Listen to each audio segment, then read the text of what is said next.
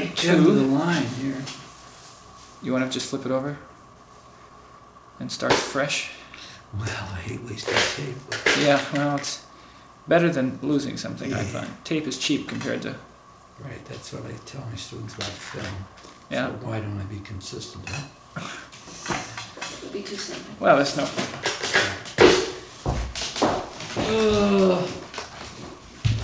All right, turn this the other side of October 30th? 30th, I think. Well, Okay, I'm going to go on a little bit about Al Houghton, the New York Times. Yeah, we had you hanging around the newsroom Right, and the that's right. agency. And I was telling you what syndicated photographs were about. So what you did was you went out and photographed what you thought was the important news event around Detroit that day, whether it was a baseball thing, or maybe it was a fire, or murder, or whatever the hell it was. And then you came back and instantly developed the thing, and then immediately knocked out 48 or 50 or 60 prints, which you then washed for maybe 3 minutes to get the surface hypo off, and dried them very rapidly, and stuck them in the envelope and rushed them over to the post office, and off they went. Well, I can't remember the exact time periods, but on several summers, I then took over Al Houghton's job while he went on vacation. Like for a 2-3 week period. Yeah, or a month. And I would help him also when there were a couple of things, different things to cover.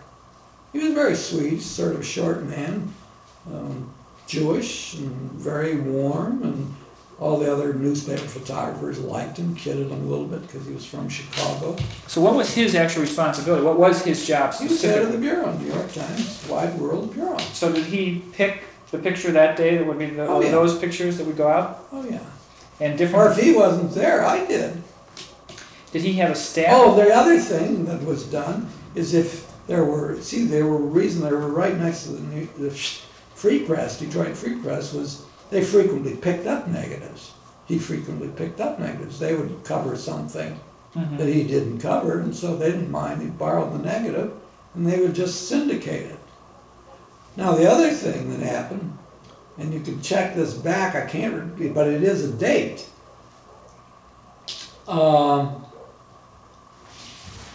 I can't exactly remember how it happened, but I had the first portable wire photo machine in the United States in my bedroom on Taylor Avenue for a while. I've seen a reference to that, yeah. When the Chicago Sun started, and I'm glad we're getting this down because I'll probably forget his name, but other people know it. His name was Sid Mautner, was the photo editor. Sid Mautner, M-A-U-T-N-E-R, I believe that was his name. Very well-known guy. And he wanted me to transmit, pick up from the Free Press any photographs of any merit to the Sun. And it was sort of experimental, and the damn transmission was always interrupted by operators. So you had to get a line cleared, and right in the middle of the transmission, which took about 7 minutes, some operator said, "Is your line clear?" Thus ruining the transmission. There was no way, so you told them to stay off and whatnot. And that was interesting because you had to make a particular kind of print, one which was totally without any blacks or whites. And so I learned a great deal making these offbeat prints. See, the reason for that was that when it got transmitted to the other end, it became the contrast was brought back. Yeah, so you had to compress it so it could... Right, fit so through the every process. detail would get transmitted. Yeah. Now, wasn't that after you were in Chicago at the new Bauhaus, the wire machine? Well, I don't remember. 'Cause I I've think seen- so. Yeah, I think so. I got another thing here, he said, Yeah. pulling out his bag of tricks, that is similar to that one I showed you. This is the bulletin of the Photographic Guild of Detroit from February '42. Yeah. And I'll give it to you. That's why I was saying, I'm not sure, where And these... in here, you are nominated to the Hall of Fame, the Photographic Guild Hall of Fame, and there's a reference to the wire machine in your bedroom. Really? And there's a reference to your photograph right of assembly, which means it's got to this be... is much later. So that's later. Yeah, this is much later. Yes, this was... I got both of these from Margaret. worst. Oh, really? Well, I'm glad somebody kept it. See, this photograph is a very romantic photograph taken with I think a 4x5 or an 810 by this young man, Ray Cooper, who was an illustrator photographer. And we were friends. I had a lot of friends by that time, in Photographic circles. Because I was a lively fellow and appreciated what they were doing, eager. And, well, that's interesting, you see, because they say we nominate to our own private Hall of Fame Arthur Siegel because he is the most important influence of photography in today, because he has succeeded in discrediting hordes of mistaken conceptions, faulty approaches, and mistaken attitudes in photography, and has succeeded in teaching all those who will listen, and some will not, what photography is. Well, that's interesting, you see, because that's what I've been talking about, the use of glossy paper, the use of sharpness, the manipulation of light, the control of total scale. It was, a lot of people were kind of upset by me, I think. The older people, the conservative people. But a lot of them shifted.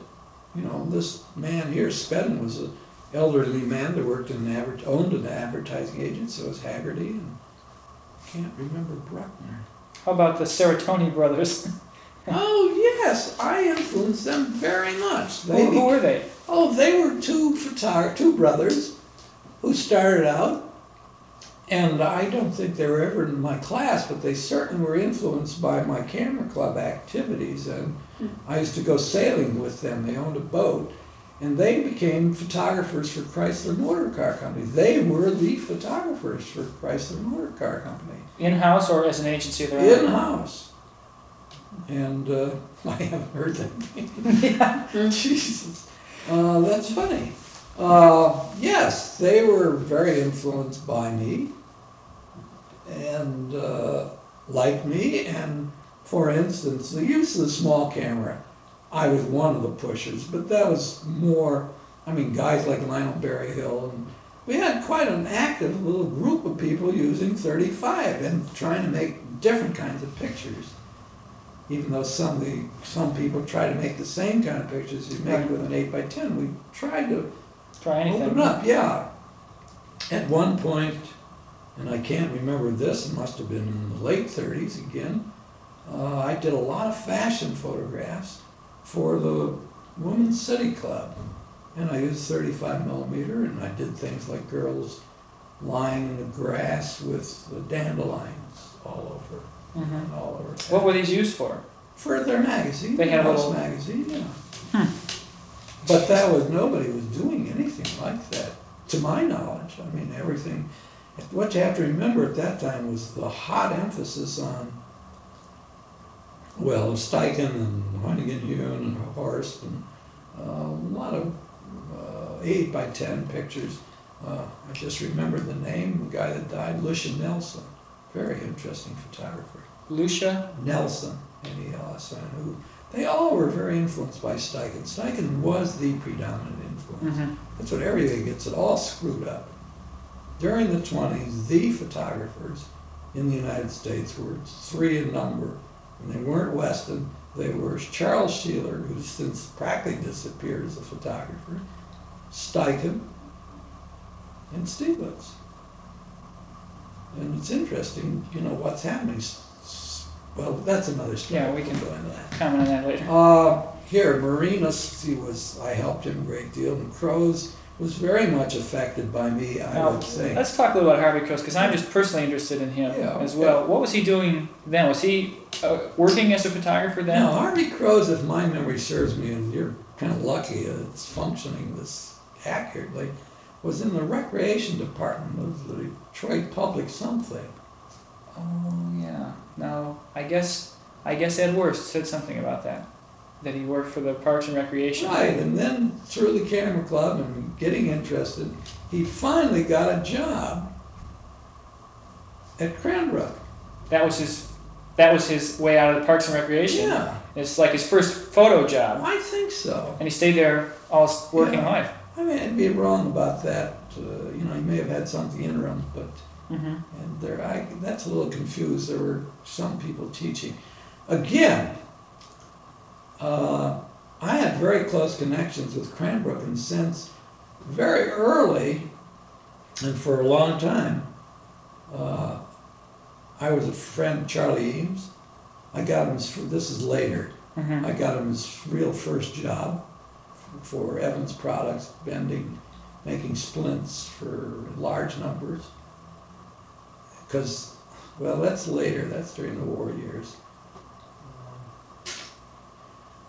But I photographed, for instance, Elio Saarinen, a lot of his models, and then later, and Arrow was still a child practically. And later I worked for Arrow.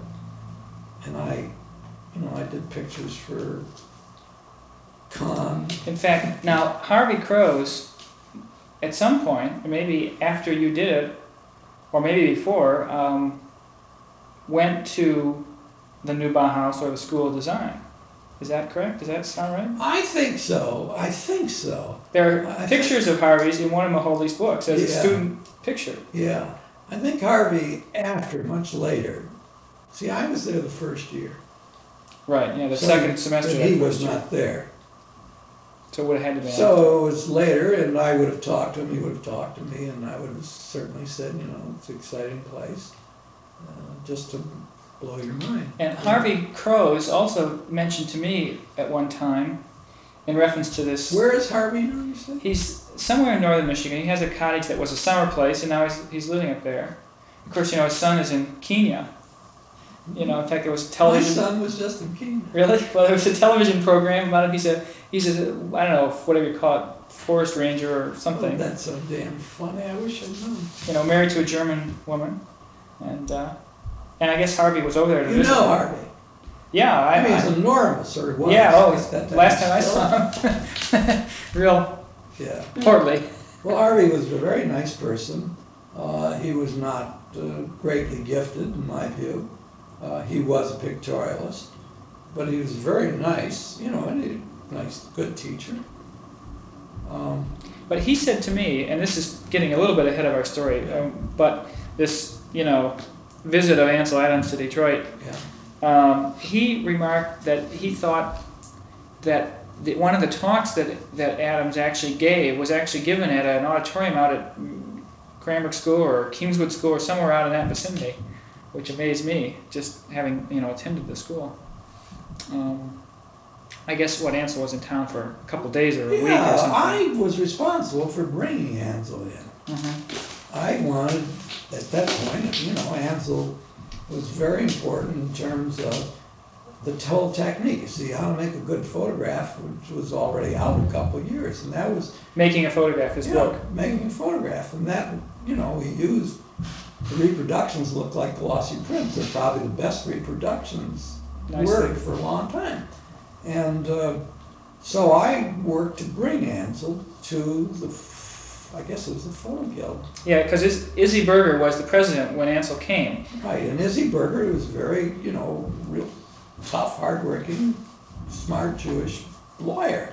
So he made things move, and that's where Harry first encountered Ansel Adams, you see, for whom he, gives all the credit, which is all bullshit, because Harry already knew about Ansel and knew about Stieglitz, and I will keep repeating this. He'd already known, about Stieglitz. Well, that's another total story, but I just noticed here Eric Callan is mentioned here. Yeah. There's a photograph, if you flip through that, it's in the Xerox, it's almost unintelligible, but Margaret Wurst has written that one of the people in the audience is Todd Webb, and one of them is Harry Callahan. Yeah, well, they were friends. I discovered Harry and Todd at the Chrysler Camera Club Export Division, where I went to do a print demonstration. The members would bring any negative that they wanted to bring, and we just put some red lights around in a large room and set up some trays near a sink, and I just made beautiful prints, because at that time I could just look at a negative and print. Now, and this would have been around 39, 40. Yeah, that's where, and then we became friends. I kind of liked their pictures, and we began meeting, and I began to educate them. They were totally naive. They didn't know from zoo. From zoo.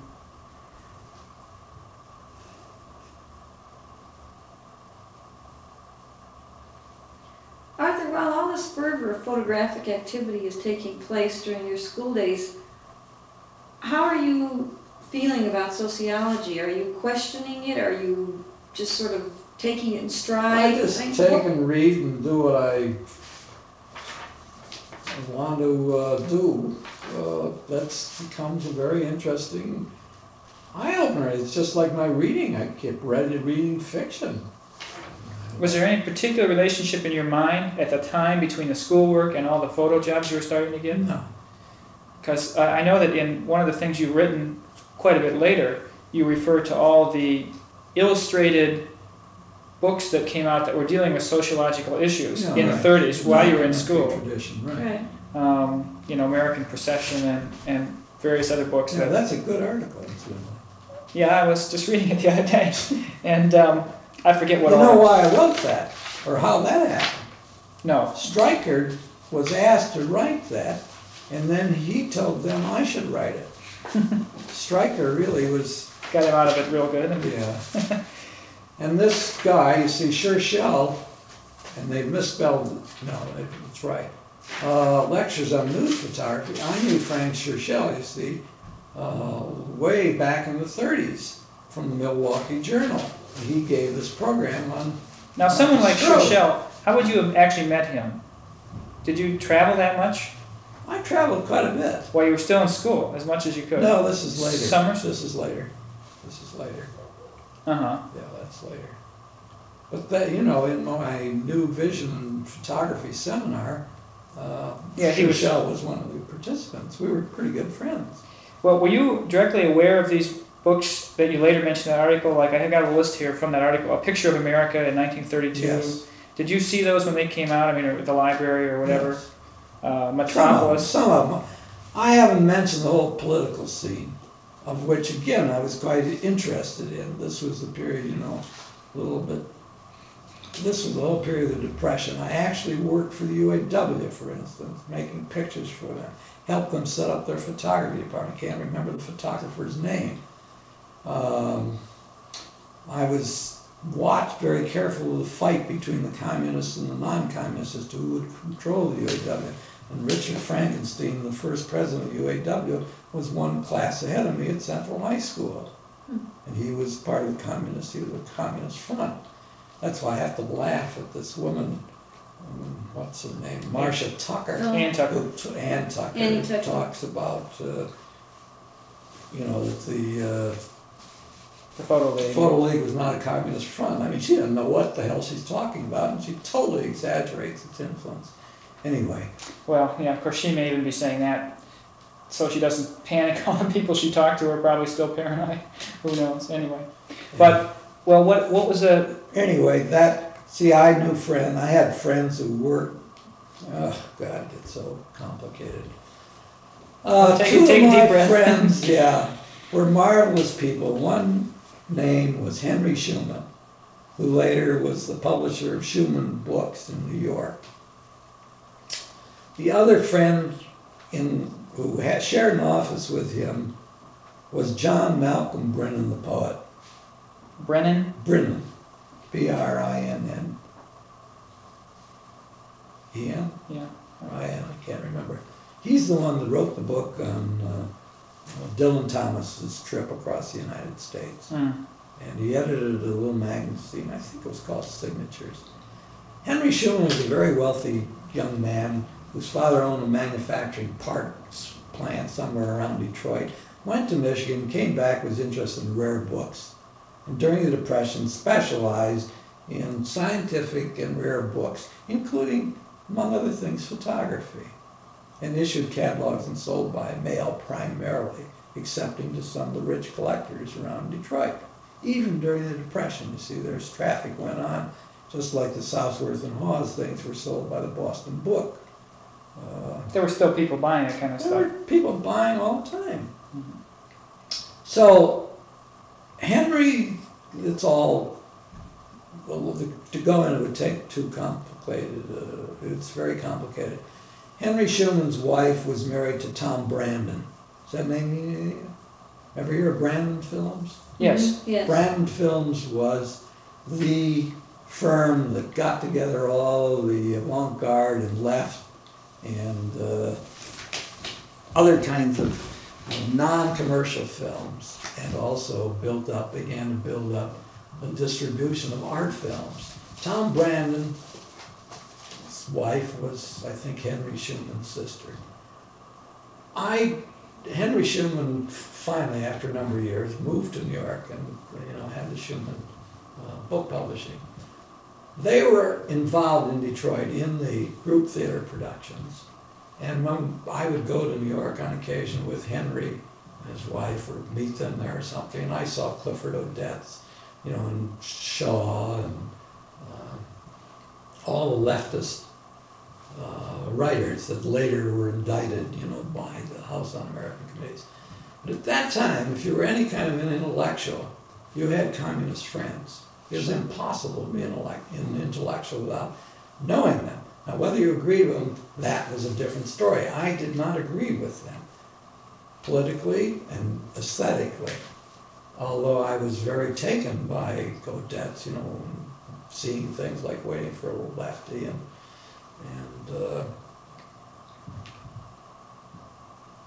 watching the whole thing. And that was also connected, you see, there are all kinds of political acts connected with the WPA art program.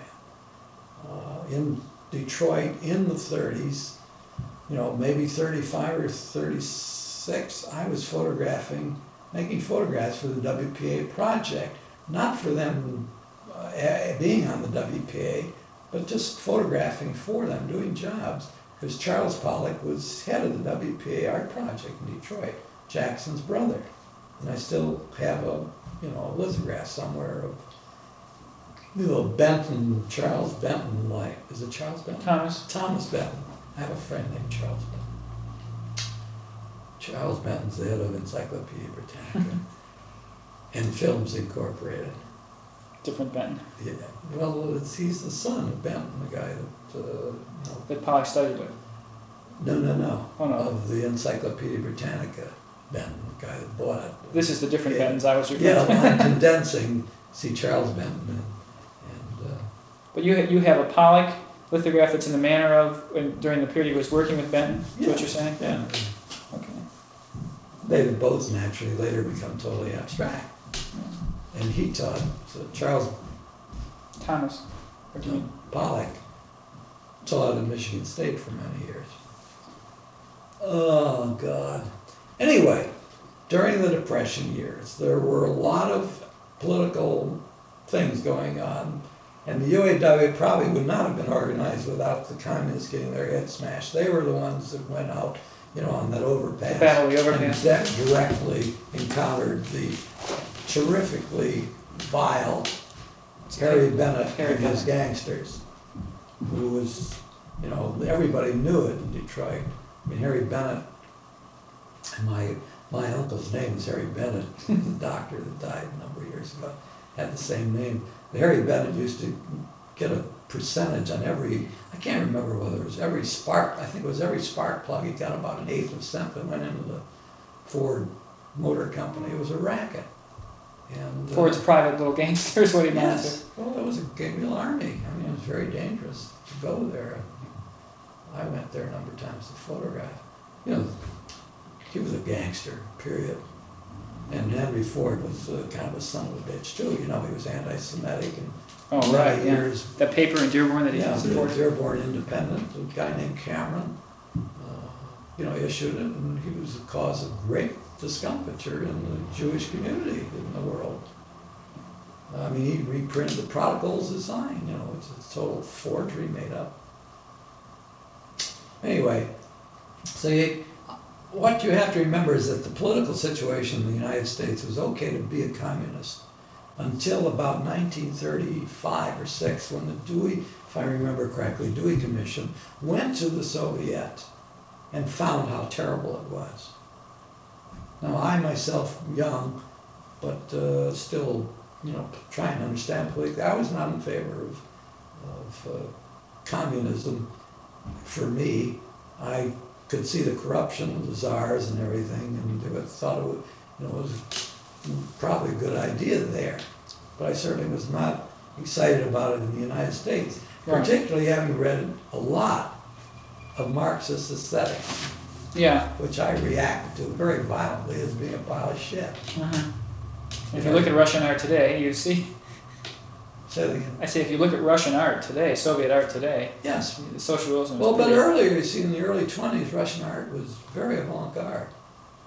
right, and they managed to kill that completely. Right.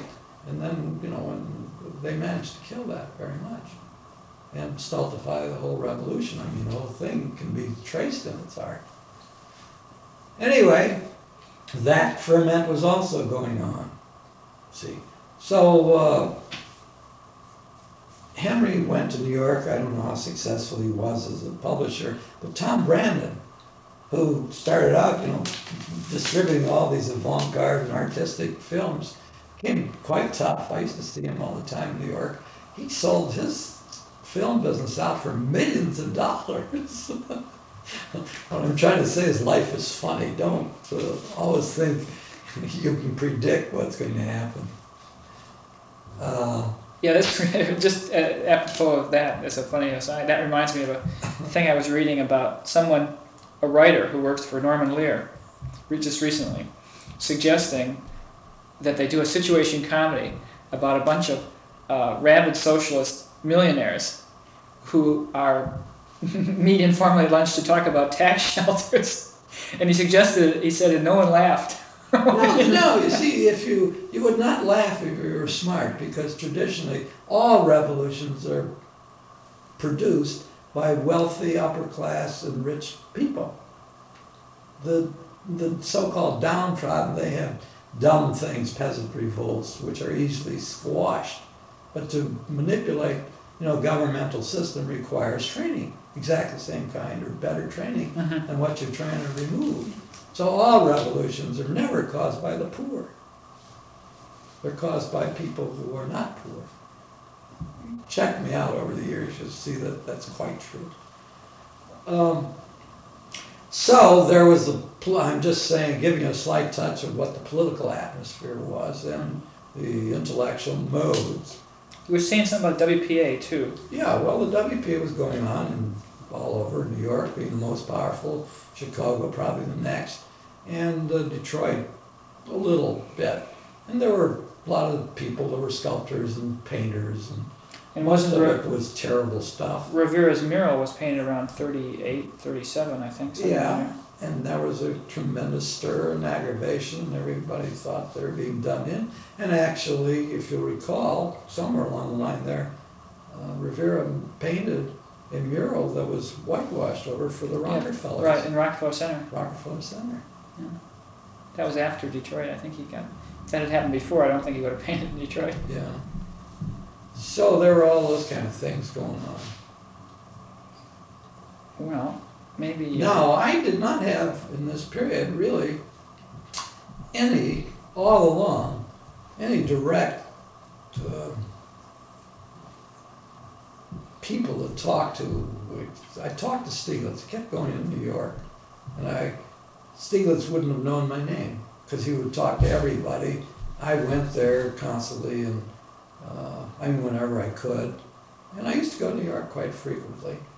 And Ed Anthony and I actually went there and lived there for a summer, somewhere on Bleecker Street. Now, would that have been a summer after you'd been at the New Bauhaus?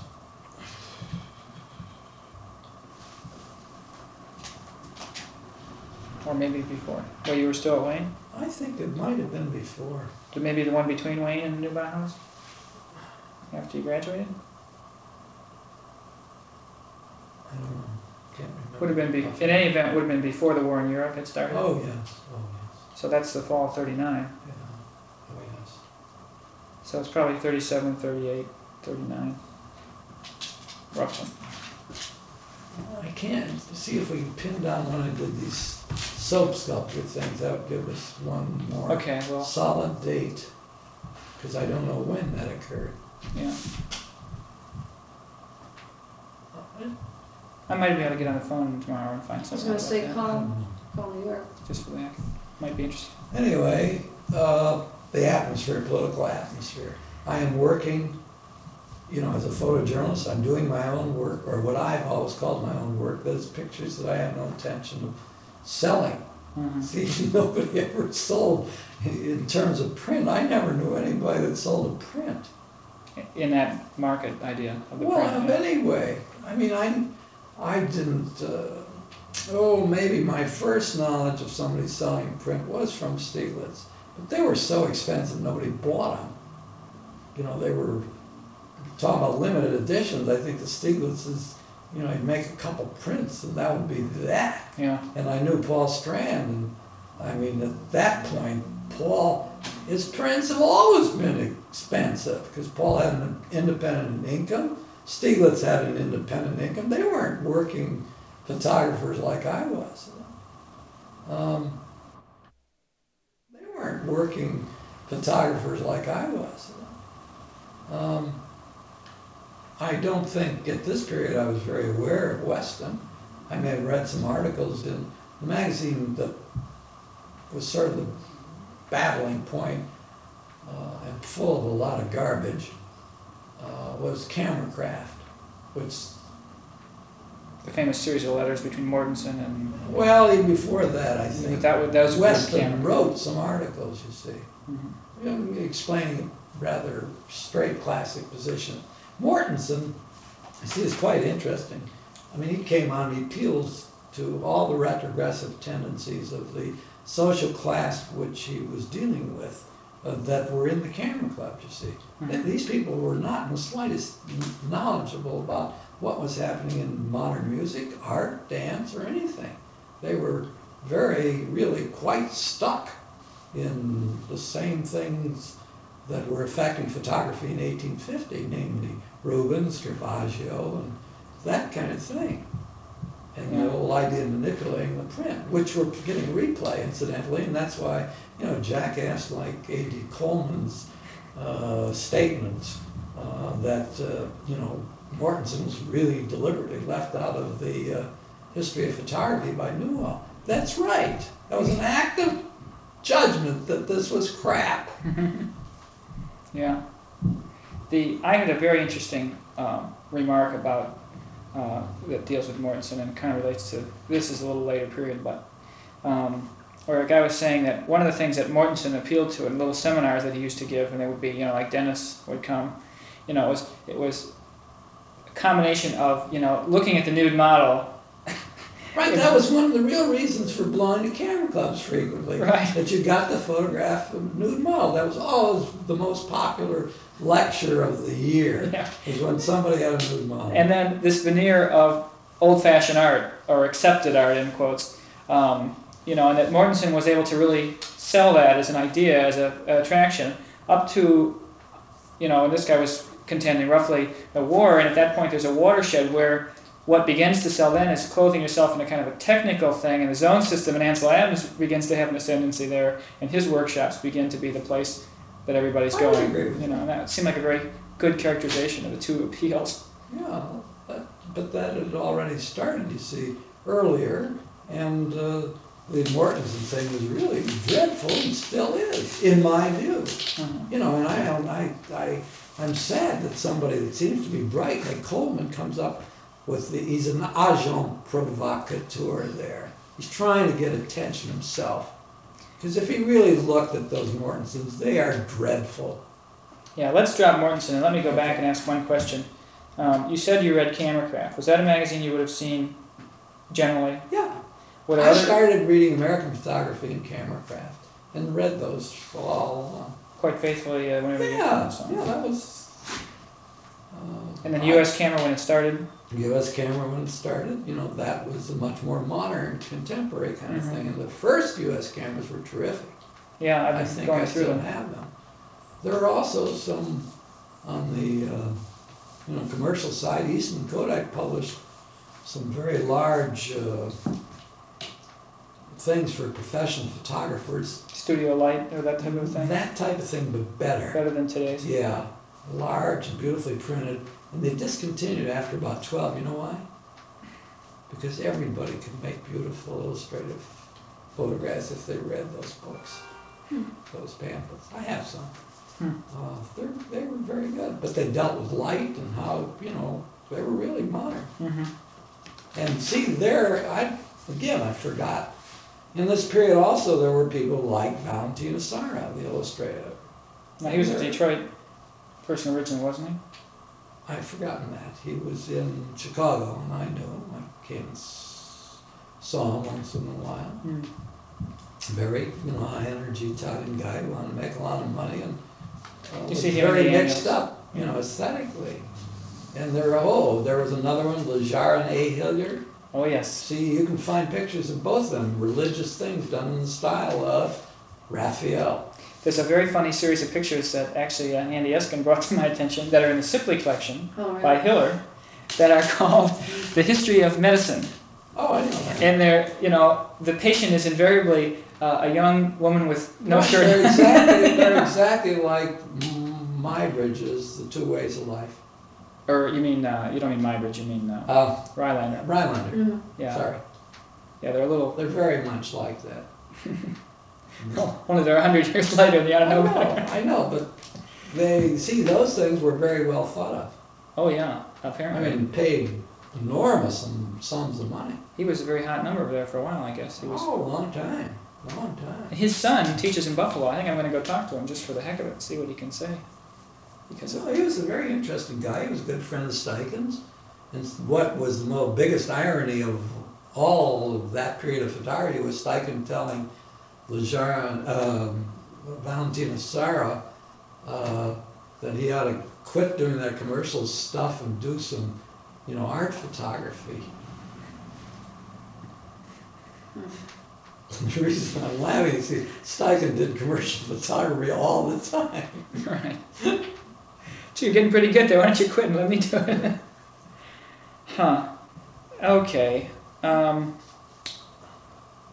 I think... To sum up, during this period, there were a great number of influences. Depression, family, economic situation, new friends of all kinds from the arts, and then that Wayne exploding, my intellectual horizons. But when I was at Wayne was very important. I used to take pictures for the weekly, and then I think it was the last year, a fellow named Dan Miller and myself. Dan Miller was an Irishman, and I can't remember if it was 36 or 37. The yearbook, which was called the Griffin, the administration wanted to give it up because it was losing money. So Dan and I made them a proposition that we would take it over, but only on the basis that if we made money, we could keep it. Well, Dan later went in the advertising business, and I knew something about journalism way beyond anything that anybody at that school knew. And we turned out a terrific yearbook. In fact, we did it several times. And the way we financed it was to get subscriptions to the yearbook beforehand, so that we knew beforehand that we were okay. And we went out and sold ads and everything. And it was terrific success. We both made, for that time, I don't know, quite a bit of money. It's worth your time to do it. Oh, yeah. The first one would have been the year you were a senior? Or the It year may have been a junior even. Dan worked for the paper and I was taking pictures, and the thing was going to die, so we just took over. Also, for that weekly, geez, I don't remember the name of that paper. I'm going to have to spend a long time in Detroit. I wrote some motion picture reviews, I remember. For the weekly? Yeah, not too long, but there were a number of them. And that was quite early. I think that could have been 35. If you'll notice when we go through the library, I have, I would say, most of the important books in English motion picture. I was very interested in motion picture, not particularly in making it, although I did later make, film, I mentioned. But the whole idea of film interested me, and I had a friend in Detroit by the name Mark Pokempner. Mark, is that his name? Pokempner, he's a furrier. Yeah. who still probably speaks with a Russian accent. Mm-hmm. And Jules would know the dress. Mm-hmm. And he's probably still alive. He made a lot of money in the fur business. And he was a friend of Henry Schumann and would have so many collections. And we used to go to New York just to see movies. I mean, we'd get up in the morning, get day, and start seeing movies at 9 o'clock. And go and see, movies, 1 in the morning and maybe 2 in the afternoon, 1 at night. I mean, we were really excited about it. And there were movies there we couldn't see in Detroit. Still are. That's right. If you're interested in movies, go to New York, and a year's time you'll see more movies than you'll ever see here, using all the resources. Anyway, that wasn't, and somebody like Poe Kempner, you see, was also tied into these group theater interests and that kind of thing. And then there was a doctor, for instance, who examined the volunteers for this Lincoln Brigade in Detroit. It was all mixed up. Knew a lot of musicians, used to listen to jazz. First time I encountered marijuana was in a black whorehouse where we went and drank beer in order to listen to jazz. And they smoked marijuana. That I'm sure that was somewhere in 32 or 33. In Detroit? Yeah. And then I used to, even in the 20s, in my childhood, before, when we were still living on Canfield or Alexandria, I remember listening to jazz as a young kid. And then later on going down to... on the radio, you mean, like? Or? No, blacks playing. See, jazz was not distributed in the white community. It was a black thing. And, I mean, if you read anything about the history of jazz, it was a long time before whites got into the whole jazz stream. And that's always been an interest. And we used to go down to what was then called Paradise Valley. I don't know what they call it now. The black community on Hastings, where there were jazz joints. And it was perfectly safe, or so we thought.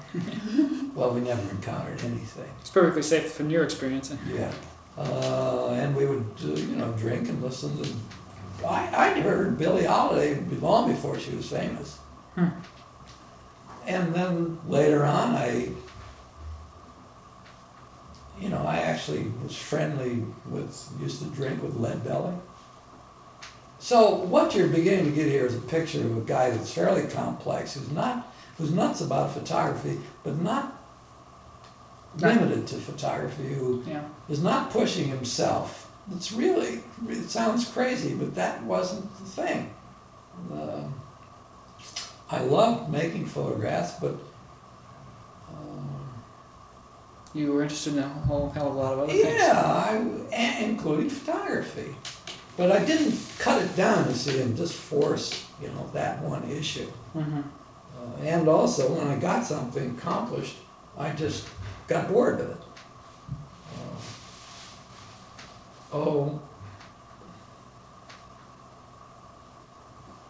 And I love teaching. Very early I started to teach. Just on an informal basis initially. Yeah.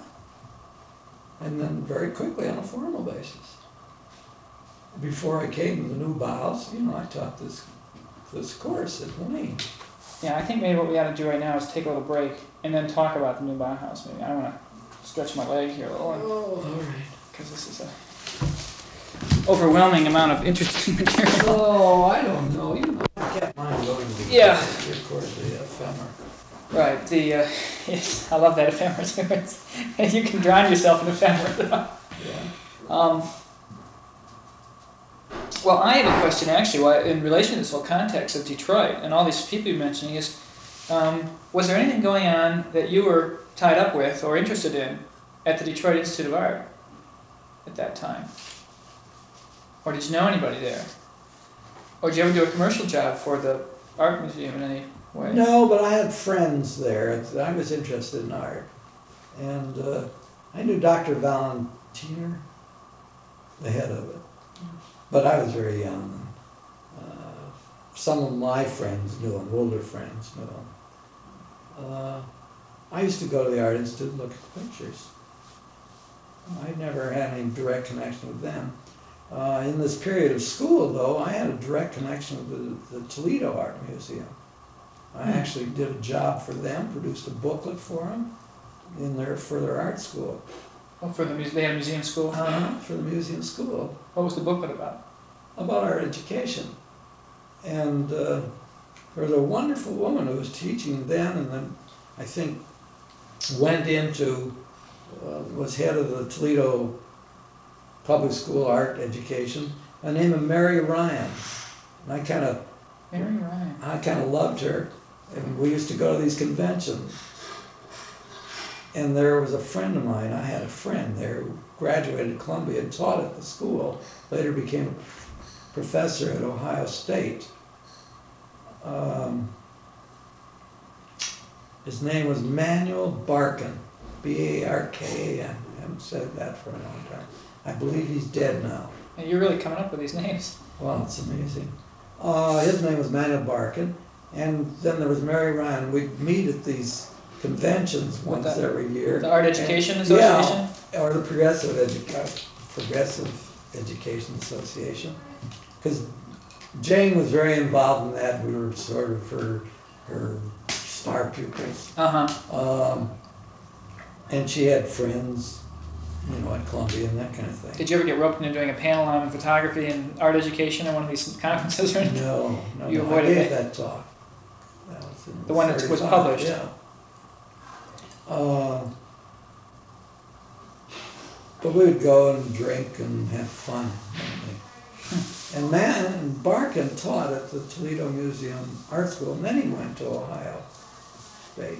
And Mary Ryan, I think, is still in Toledo, if she's still alive. Wonderful woman. She used to write me all the time. Was she a friend of Jane's? Incidentally, you must know about my neuroticism. I haven't written letters. That's why there's no trace of me, particularly. Have you received them and kept them? I've received them, and haven't kept particularly. But that all had to do with my mother. When I was at the new Bauhaus, my mother was discovered to have a brain tumor on her optic nerve. And I was at the new Bauhaus, and I just kind of gone there. And she had to have an operation, which she had. A guy named, I think it was Pete, I can't remember. And at that time they didn't use blood. They gave some artificial kind of liquid substitute. And I never wrote my mother a letter. And I think that was a very important part of my life. I felt guilty ever since. See, if you didn't write to her, you certainly can't can't write to her because I was so upset. I couldn't deal with the situation. I loved my mother very much. And she always was wonderful to me. But I think that's what it had to do. I can rationalize it too, that later on, I didn't want to write to anybody because it took so much time and all that. Right. But that's not true. The real reason was that I felt a tremendous sense of guilt. Are you kind of saying that it's like if you couldn't have written to her then you certainly can't write to somebody else later? Right. It wasn't very important. But and also I used to not be a very good speaker. I mean, it was a hard thing for me to learn to teach. Were you just nervous or? No, I was sort of withdrawn and quiet. Unorganized, just withdrawn, just shy, kind of shy as a speaker. Yeah, I would be aroused, and during this camera club era, I certainly got aroused by what I thought was, real jerky statements. The one thing that Izzy Berger and Ed Wurst both finally, when I asked them to sort of synthesize the whole thing, the one thing that they really amounted to, they said, was that you were like the gadfly of the whole scene, that whatever anybody was doing, it wasn't usually good enough for your standards. And for some reason, people kept coming back, even though a lot of people were irritated. Mad. Yeah, right, that's right. And that, I think, has been consistent all along. I've been a gadfly to the whole damn photographic community, including the SPE. That's why a lot of people have disliked me over the years, because I don't stand fools gladly, and two, I think there are important things that are not the same as unimportant things. Yeah. And I resent the politics of photography very much.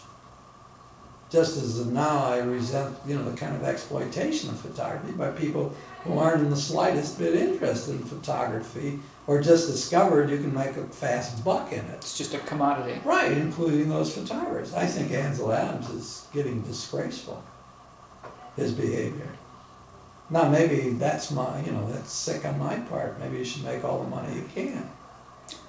Well, that may be, but there might be how you should make it. Well, that's what I'm talking about. I don't mind. I mean, I've never had any objections to my making money or anybody else.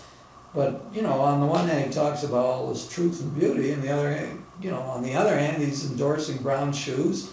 And when Toyota or Datsun? Earlier, you see him with an ad for Hasselblad, and earlier I asked him, many years ago, why he never used a roller at 35, and he said, well, because I don't like a belly button point of view. But when they gave him a Hasselblad, I see he used it. And also, he built a thing on top of his station wagon, which is hardly, his eye level. He's been mixed up aesthetically all around. Yeah. But he's very nice, you see, and very soothing to people. Yeah, and if you have him come and give a lecture, he and gives I his love money's worth. Ansel. He's a terrific piano player, drinker, friend. But I have disagreed very much with a lot of things that he's said and done. And I may, a lot of things indirectly. I push people like him into the more modern stance. Had you ever met him before he came to Detroit, or was that when you first actually met him? That's where I first actually met him. You just felt he would be a good person to Absolutely. expose yourself as well as other people. Oh, sure. Yeah. There's your tape recorder. I bet your tea is ready. Let's go. Ooh. Okay. This is the end of Sunday session here. What's the date? Halloween, 31st. The 31st. Okay, November 31st. October. Sorry, kill that. Stupid. I'm in no shape for anything, obviously. It's too early.